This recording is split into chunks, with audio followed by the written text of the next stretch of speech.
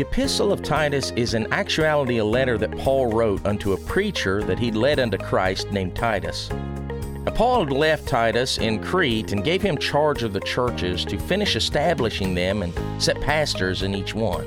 And so in this letter, we find Paul giving this young preacher instructions on how to guide the churches there. Now, this is important because it sheds much light on what behaviors should be preached unto those who follow Christ. Join us today for the message titled, The Preacher's Instructions. Titus chapter 2, verse number 11, the Bible says this. It says, For the grace of God that bringeth salvation hath appeared to all men, teaching us that denying ungodliness and worldly lust, we should live soberly, righteously, and godly in this present world, looking for that blessed hope and the glorious appearing of the great God and our Savior, Jesus Christ, who gave Himself for us, that He might redeem us from all iniquity and purify unto Himself a peculiar people, zealous of good works. These things speak and exhort and rebuke with all authority. Let no man despise thee. Let's pray. Heavenly Father, God, we call upon your holy name this hour. Lord, if you don't show up in the hearts of your people, it's all in vain. I have nothing in myself to offer them. I am weak and feeble, God, but you're almighty. And God, I pray, Lord, that you speak to the hearts of this people. God, I ask you, Lord, that you reveal unto them where they're at and where they need to be. And God, I pray you show them the way to get there. God, I pray, Lord, you hide me behind the cross. Help me not to hinder your word. Help me not to mess it up. And I pray, God, you take every distraction in our mind that will divert our attention away from you and what you have for us. God, remove it out of our presence and help us just to, for a few moments, focus upon you. We love you and thank you, Lord, for you first loved us. These things we ask in the name of Jesus. Amen. You may be seated.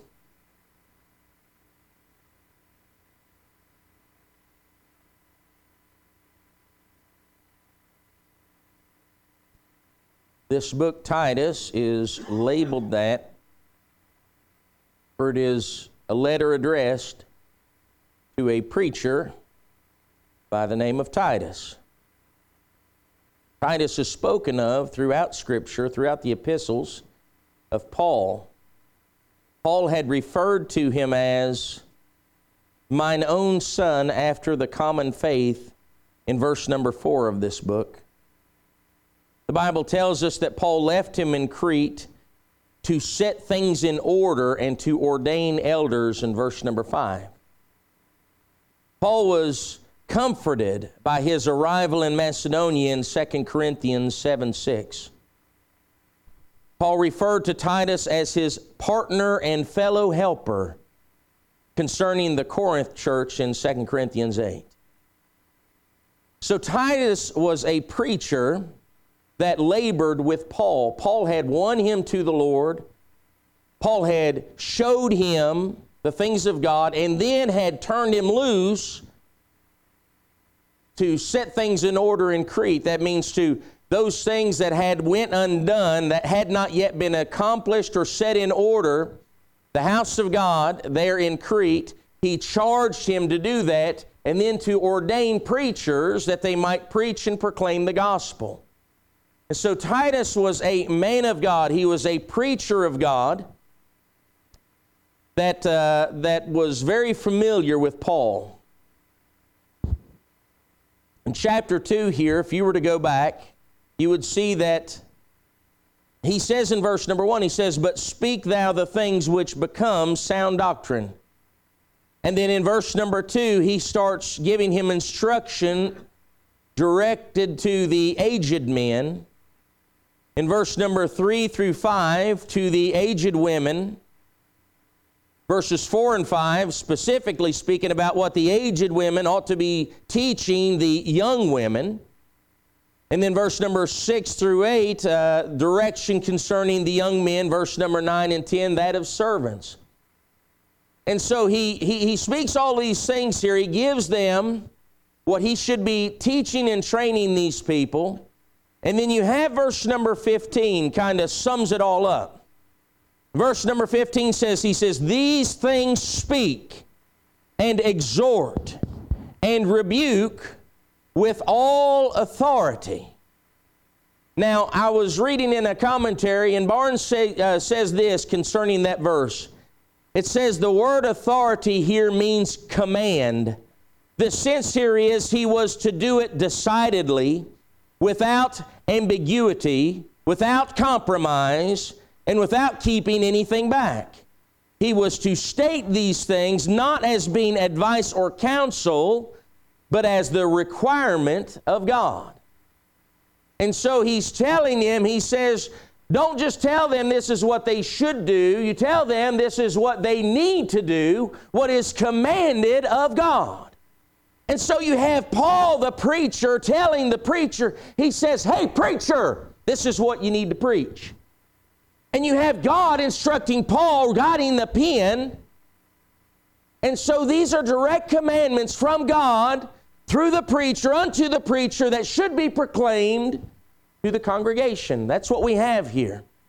And so I want to give just for a little bit, just for a few moments, I want to give you this message titled "The Preacher's Instructions." The preacher's instructions, what Paul gave the preacher, instructed him to do. We see that concerning the scripture in which we read, the preacher's instructions involves the regeneration of God. Verse number 11. It says, "For the grace of God that bringeth salvation hath appeared to all men." And so what he's supposed to preach involves the regeneration of God. How man is supposed to be born again. We see number 1, it cannot be earned, for by the grace of God. I want you to know, and I want you to know emphatically, you cannot earn salvation. It is by grace. They don't like that. But that is how salvation comes. It is by God's grace, unmerited favor.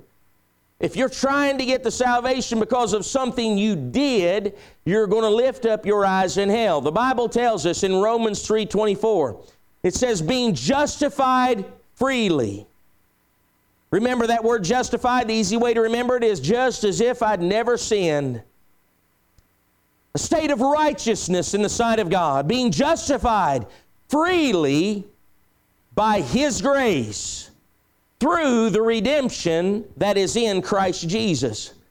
Romans 5:15, "But not as the offense, so also is the free gift. For if through the offense of one many be dead," speaking of Adam and the sin that came through him, he says, "much more the grace of God and the gift by grace, which is by one man, Jesus Christ, hath abounded unto many." Romans 5:20, it says, "Moreover, the law entered that the offense might abound. But where sin abounded, grace did much more abound. That as sin hath reigned unto death, even so might grace reign through righteousness unto eternal life by Jesus Christ our Lord." Galatians 2:21, "I do not frustrate the grace of God. If righteousness come by the law, then Christ is dead in vain." And I could go on and on and on. I have more scripture there. But he's telling the preacher, you need to proclaim that salvation is by God's grace and by His grace alone. That's how it is attained. That's how it is attained. He says to proclaim it, that it is available unto everyone. It says the grace of God that bringeth salvation hath appeared to all men. I can assure you this. And that is that if there was some type of litmus test to that God set out unto men to see if they were worthy of salvation, I'd have failed. I would have failed spectacularly. Paul states, he says, I am the chiefest of sinners. You know, he claims that title, but I tell you what, I have a hard time when I read about Paul, even when he's confessing how wicked he used to be, I have a hard time believing that that man, sin, could compare to mine. I'm not going to brag about my sin, but I just want you to know that God saved me. He saved me, even me. If He can save me, He can save you. I don't know what you've done. I don't know where you've been. I don't know what type of sin you have committed. But God is able to save to the uttermost anyone that will put their trust in. And so He's speaking unto the preacher, and He says, you need to preach that it is by God's grace. It cannot be earned. It is available unto everyone. John 3:16 says, for God so loved the world that He gave His only begotten Son, that whosoever believeth in Him should not perish, but have everlasting life. John 4:13, Jesus answered and said unto her, speaking about that woman at the well, says, whosoever drinketh of the water, of this water, shall thirst again. He says, but whosoever drinketh of the water that I shall give him shall never thirst. But the water that I shall give him shall be in him a well of water springing up into eternal life.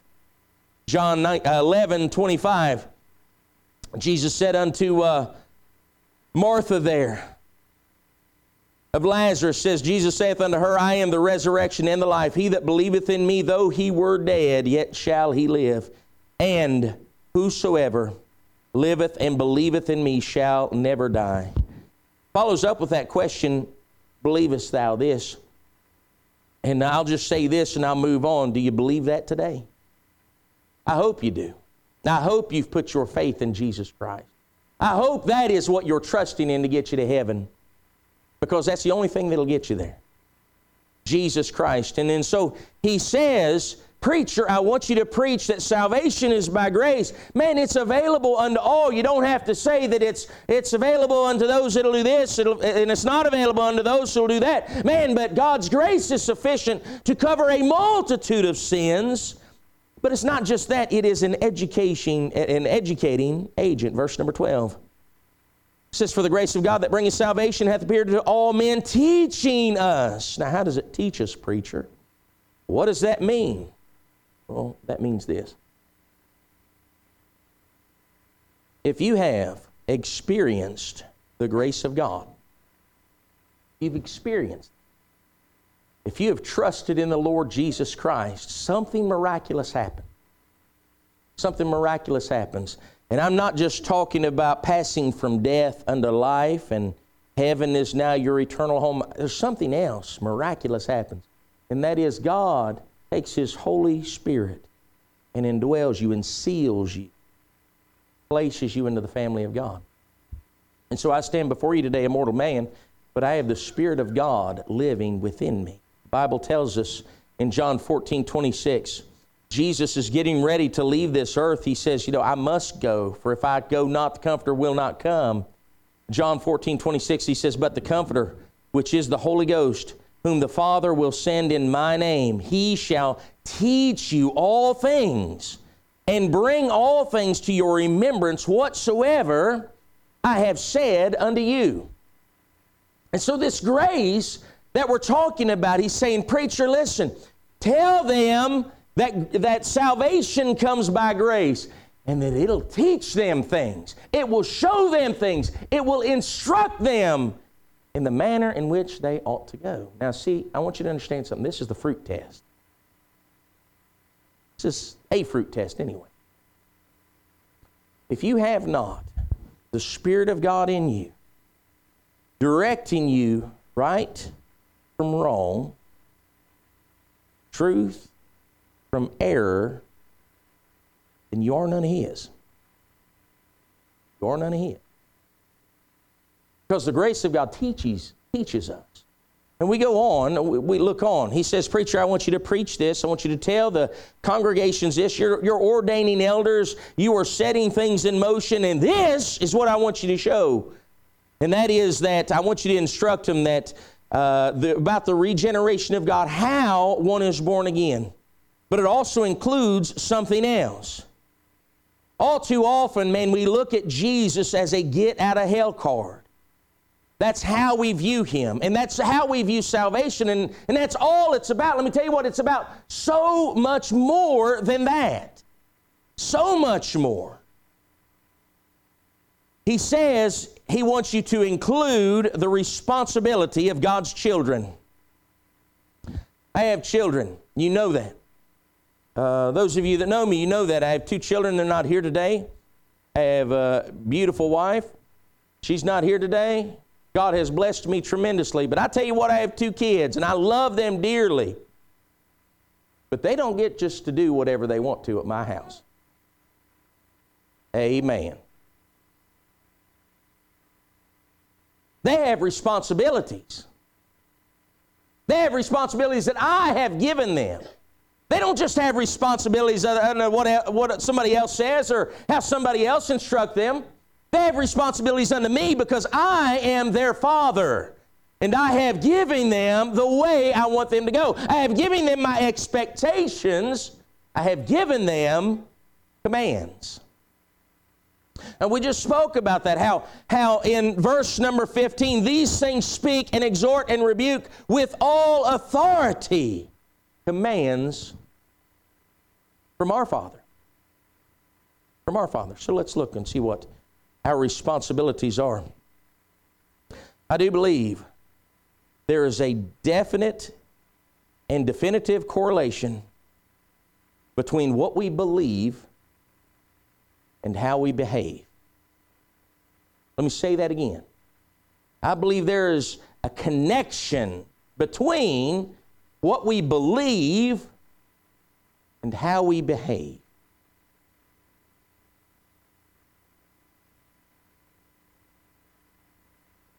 You might, as a child of your father, go off into a pigsty, but at some point, you're going to come to yourself, the Scripture says.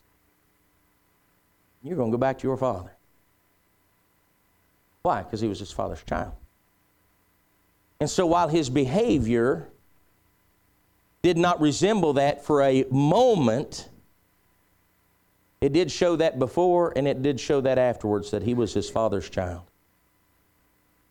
He's to preach the responsibility of God's children. Well, number one, it involves denying some things. Verse number 12, teaching us that denying ungodliness and worldly lust. Now, there's 2 things that he mentions specifically that we are to deny, we're to get away from, we're to reject, we're to speak against, we're not to be involved in. And number 1 is ungodliness. That Greek word means just simply wickedness. Wickedness. Let me tell you what. Our culture, our society today is full of wickedness. Just full of it. And things that once was looked at as taboo, once it was looked at as shamefulness, man, they are celebrated today. Drunkenness. Let's just tackle a few of them. Drunkenness. It used to be when someone was a drunk, they didn't parade that around. They would do it in the closet. They would do it in more in secret. But in our society today, man, you can't turn on the TV without seeing Clydesdales run around and all that promoting that sin. It's all around us. Oh, and then, they'll hey, drink the best, drink this or drink that, and then they'll put at the end of it, but drink responsibly. How stupid is that? Celebrated in our society. Adultery used to be something that's looked down upon. Now there's apps and websites and everything to to get you to. Those commercials you see on the TV as well. Adultery, fornication. Let me just say this, and I want to say it very clear so it's understood. Sex outside of wedlock is still wrong. I didn't get many amens. But let me tell you what, the angels did, and God did, because it's still true. Sex outside of wedlock is still wrong. But our society today promotes it. Our society today accepts it. Our society today, man, I tell you what, you've got people waiting with bated breath to look at the next magazine or website to see, you know, what celebrity sleeping with who. Right?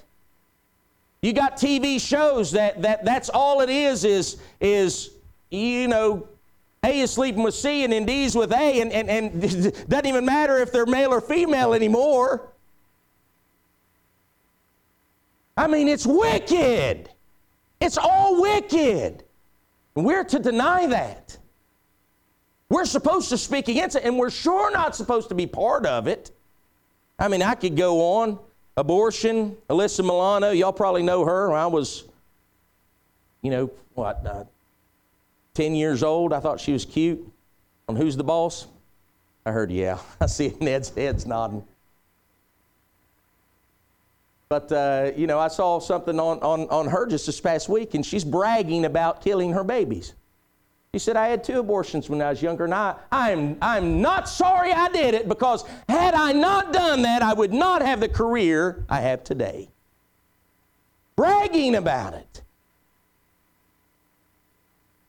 I think I've spoken enough on sodomy. I don't think I need to go there. Time would not allow me to speak how perverted our culture has become to accept that as normal.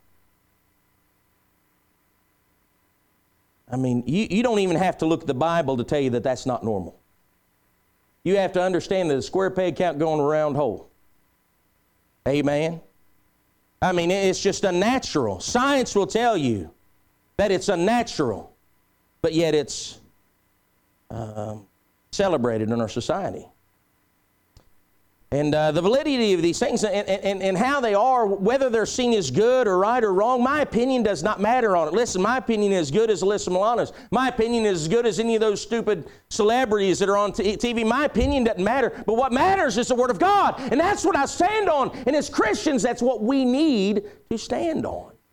It's what God says. Because His opinion does matter. And it's the only one that does.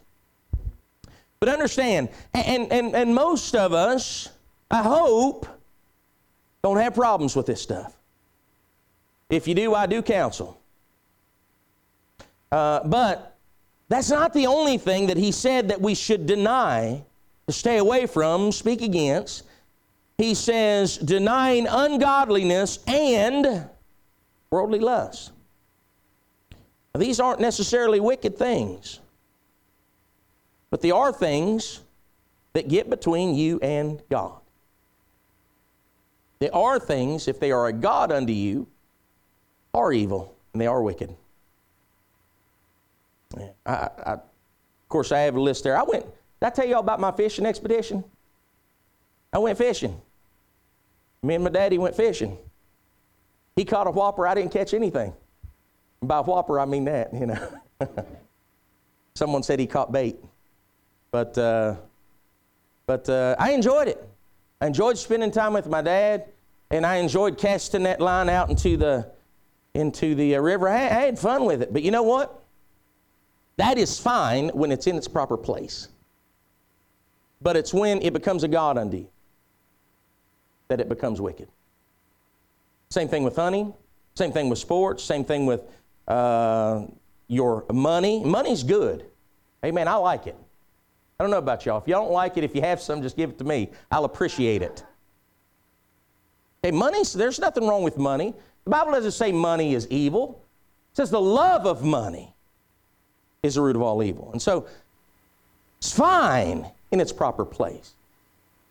All these things are fine in their proper place. But they become worldly lusts when they take the place of God or they supersede God. And so he says, as a responsibility of his children, we're supposed to deny some things, ungodliness and worldly lust, but it also involves demonstrating some things in our lives. Number one, we're supposed to live soberly. Soberly, that word, verse number 12 still, teaching us that denying ungodliness and worldly lust, we should live soberly. This is the contrast, right? It's what should be demonstrated in our life. We should live soberly. That word means with a sound mind or moderately. Now, when we think of sober, oftentimes we think of the antithesis or the opposite of drunkenness. Drunkenness being where, when someone is intoxicated, they do all kinds of really smart stuff, right? No, they do all kinds of really stupid stuff. Right. Why? Because they're not thinking with a sober mind. They're not thinking things through. They're acting on impulse. Let me tell you what, your flesh has horrible impulses. Horrible. And so he's saying you need to be sober-minded. You need to think things through. And I want you to understand this. Listen, Christianity is rational. The Word of God is rational. You don't have to suspend belief in order to believe in it. If you will take it for what it is and think soberly on it, consider it, it makes all the sense in the world. There's some people that fear science or fear scientists and things like that. Man, I don't fear them at all. Why? Because my God's a God of science. And there's not ever going to be anything scientific that will contradict His Word. And if you think there is, we'll talk. I'd be glad to have that conversation with anybody. It doesn't matter. Because my God is supreme. He is right. This is His Word. That's the way it is. So we're to live soberly. We're also to live righteously. That means equitable or justly. In other words, we're to be just in our dealings, in all things. We should live righteous lives. But not just righteous lives, we should live godly. In short, we should live like God as much as we can. Now, I'm in this flesh. I'm not perfect. I'm not perfect, and neither are you, and will not be perfect until we get to glory. And will not be God even then, but we are to live like God would. We are to live godly. I mentioned this, I think, on Wednesday. And a lot of what I'm telling you here is not popular at all. You're not going to hear this in a lot of places because most churches, man, they'll maybe share the gospel with you, and then they want you to get you in and get your money. That's all they want. That's all they want. But I'm going to give you the truth. And if the church doesn't like you can kick me out. I'll give you the truth while I'm walking out the door. It doesn't matter. So live soberly, righteously, and godly. There is such a thing as living holy. And God has commanded us to live holy. Now, He doesn't command the heathen to do that. If you're lost, then you go live how you want to. That's your option. You're not His. He's not your father, so you don't have to listen to what He says. You know, my children better listen to me because I am their father. If one of you tells them to do something, I'll weigh whether it's necessary or not, and I'll tell them whether they should do it or not. And if they disregard what you say, then they disregard what you say. You're not their father, but I am. And if you're not His, if you've never been born again, man, live your life how you want to and die and go to hell if that's what you wish. That is your call. But as a child of God, which is what I am to live as He has instructed me to live. And part of that, He wants me to live like Him.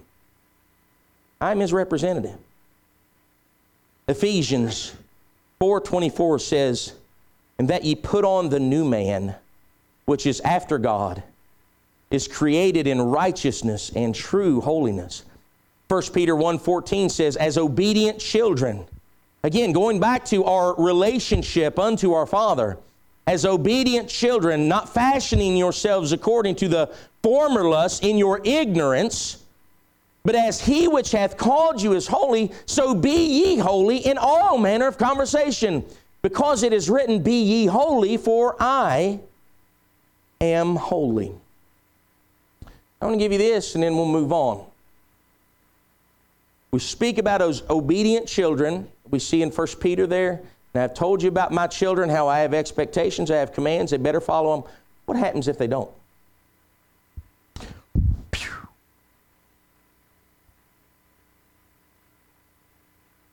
There's consequences. There's consequences. For my children, they do not listen to what I say. There's consequences. Do you not think that as a child of God, accountable unto your Father, that when you disobey Him, there's consequences? Some of you experience things in your life, and you wonder why. And we always seem to blame Satan, right? Oh, Satan's doing this or Satan's doing that. Let me tell you what, that might be the paddle on your hind end. It just very well may be.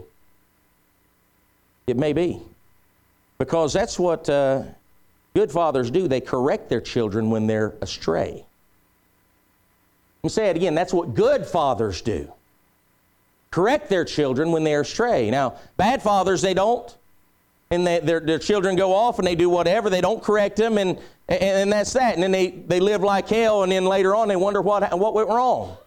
But good fathers will correct their children when they go astray, and I have the best father in heaven. Amen.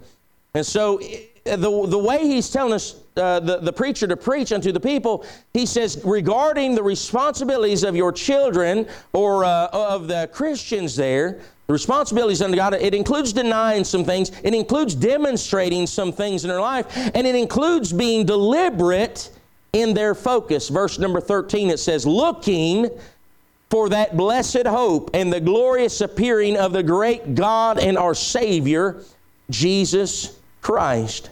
Let me ask you this. Put your thinking caps on.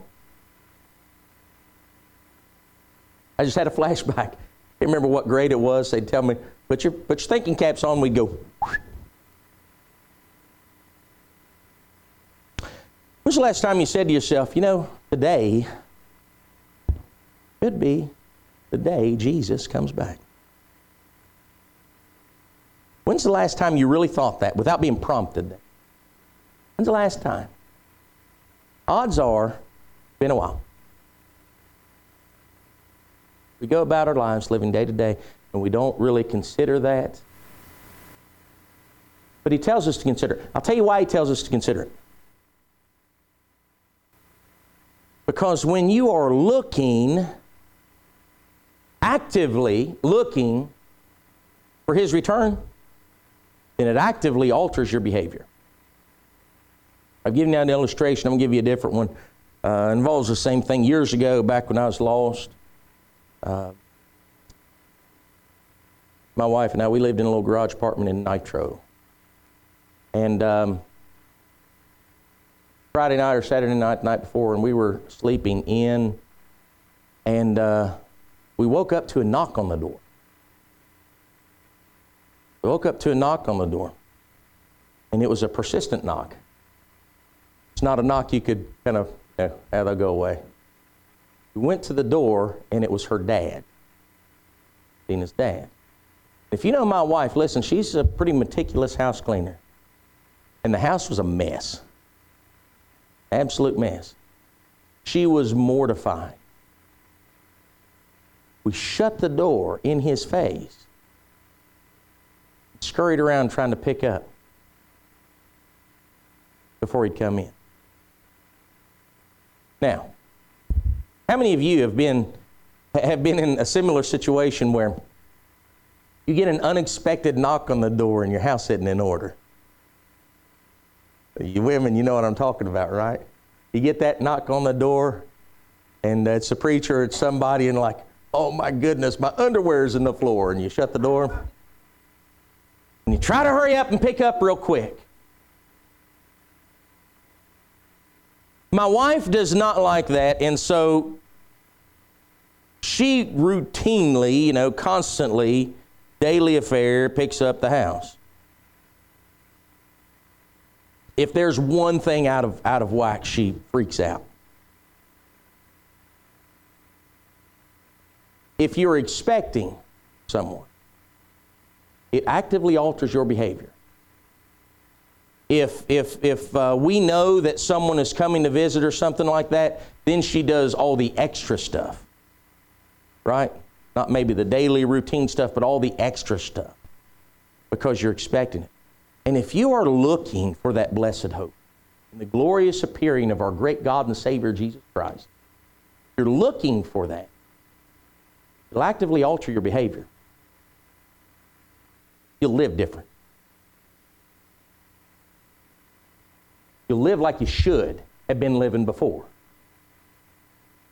Right? And so, that is part of what he told the preacher to preach as far as the responsibility unto God. And we see that this instruction regarded preaching the regeneration of God, responsibilities of God's children, and then lastly, it incorporates the reasons for redemption. Verse number 14, we see this. It says, who gave himself for us that he might redeem us from all iniquity and purify unto himself a peculiar people zealous of good works. Now, that verse says a lot, and it sets aside some of the common notions as to what salvation is all about. We see that one of the reasons, and I say one of the reasons God saved us, one of the reasons for the grace of God was obviously to save us. Verse number 14, he gave himself for us that he might redeem us from all iniquity. He saved us because he loves us, according to John 3:16. He saved us because we were without strength. We had no way to do it on our own, according to Romans 5:6. He saved us because we had no hope, according to Ephesians 2:12. And so he died for us to save us. And what did he save us from? He saved us from an eternal damnation. He saved us. Thank God he loved us enough to save us. Thank God he saw our need and saved us. Thank God he saw we had absolutely no hope outside of him, and so therefore he saved us. But understand, that is the first thing that's mentioned, but not the only thing in verse number 14. To redeem us from all iniquity. You see this, and purify. And purify unto himself. Peculiar people. He saved us. The reason for redemption was to save us, but also to shape us. Purify means to make clean, to take away the imperfections.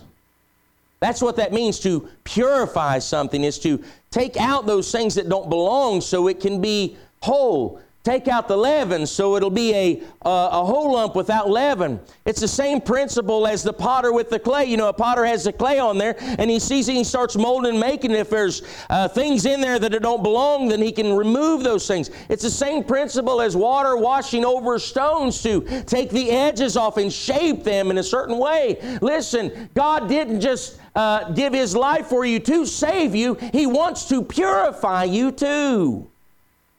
We stop at the saving part when actually it continues on. And to purify himself, a peculiar people. This passage of Scripture is actually the very first passage of Scripture I ever preached out of. I had forgotten that until I was studying this last night. It was on the peculiar people. That word peculiar, the way that is defined, we think of it oftentimes in a negative connotation as odd or irregular, but the way that is defined, that literally means beyond usual. You know, church, listen. As Christians, we're supposed to be different from the world. We're supposed to be different from the world. I don't know why we want to claim Jesus Christ and then live like everybody else. I don't know why we want to claim Jesus Christ and not show that. We're supposed to be different from the world. We're supposed to be different from other people, different in our thoughts, our expectations, our desires. That is another reason that God saved us, was to sanctify us, to set us apart, to make us different. And then lastly, to set our minds on good works. Let me read verse 14 in its entirety now. Who gave himself for us, that he might, number one, redeem us from all iniquity. Number two, purify unto himself. Number three, a peculiar people, different, special, and that they were lastly zealous of good works. Zealous of good works. Now, there's so much evil in the world today, church. So much. You don't have to go far to see it.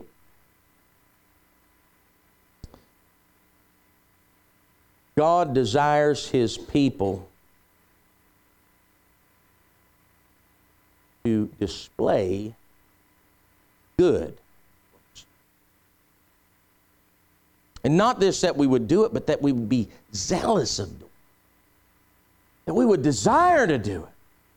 You know, if you're zealous of something, it kind of prompts you to an action. It moves you to a place. It has a way of guiding you in a path.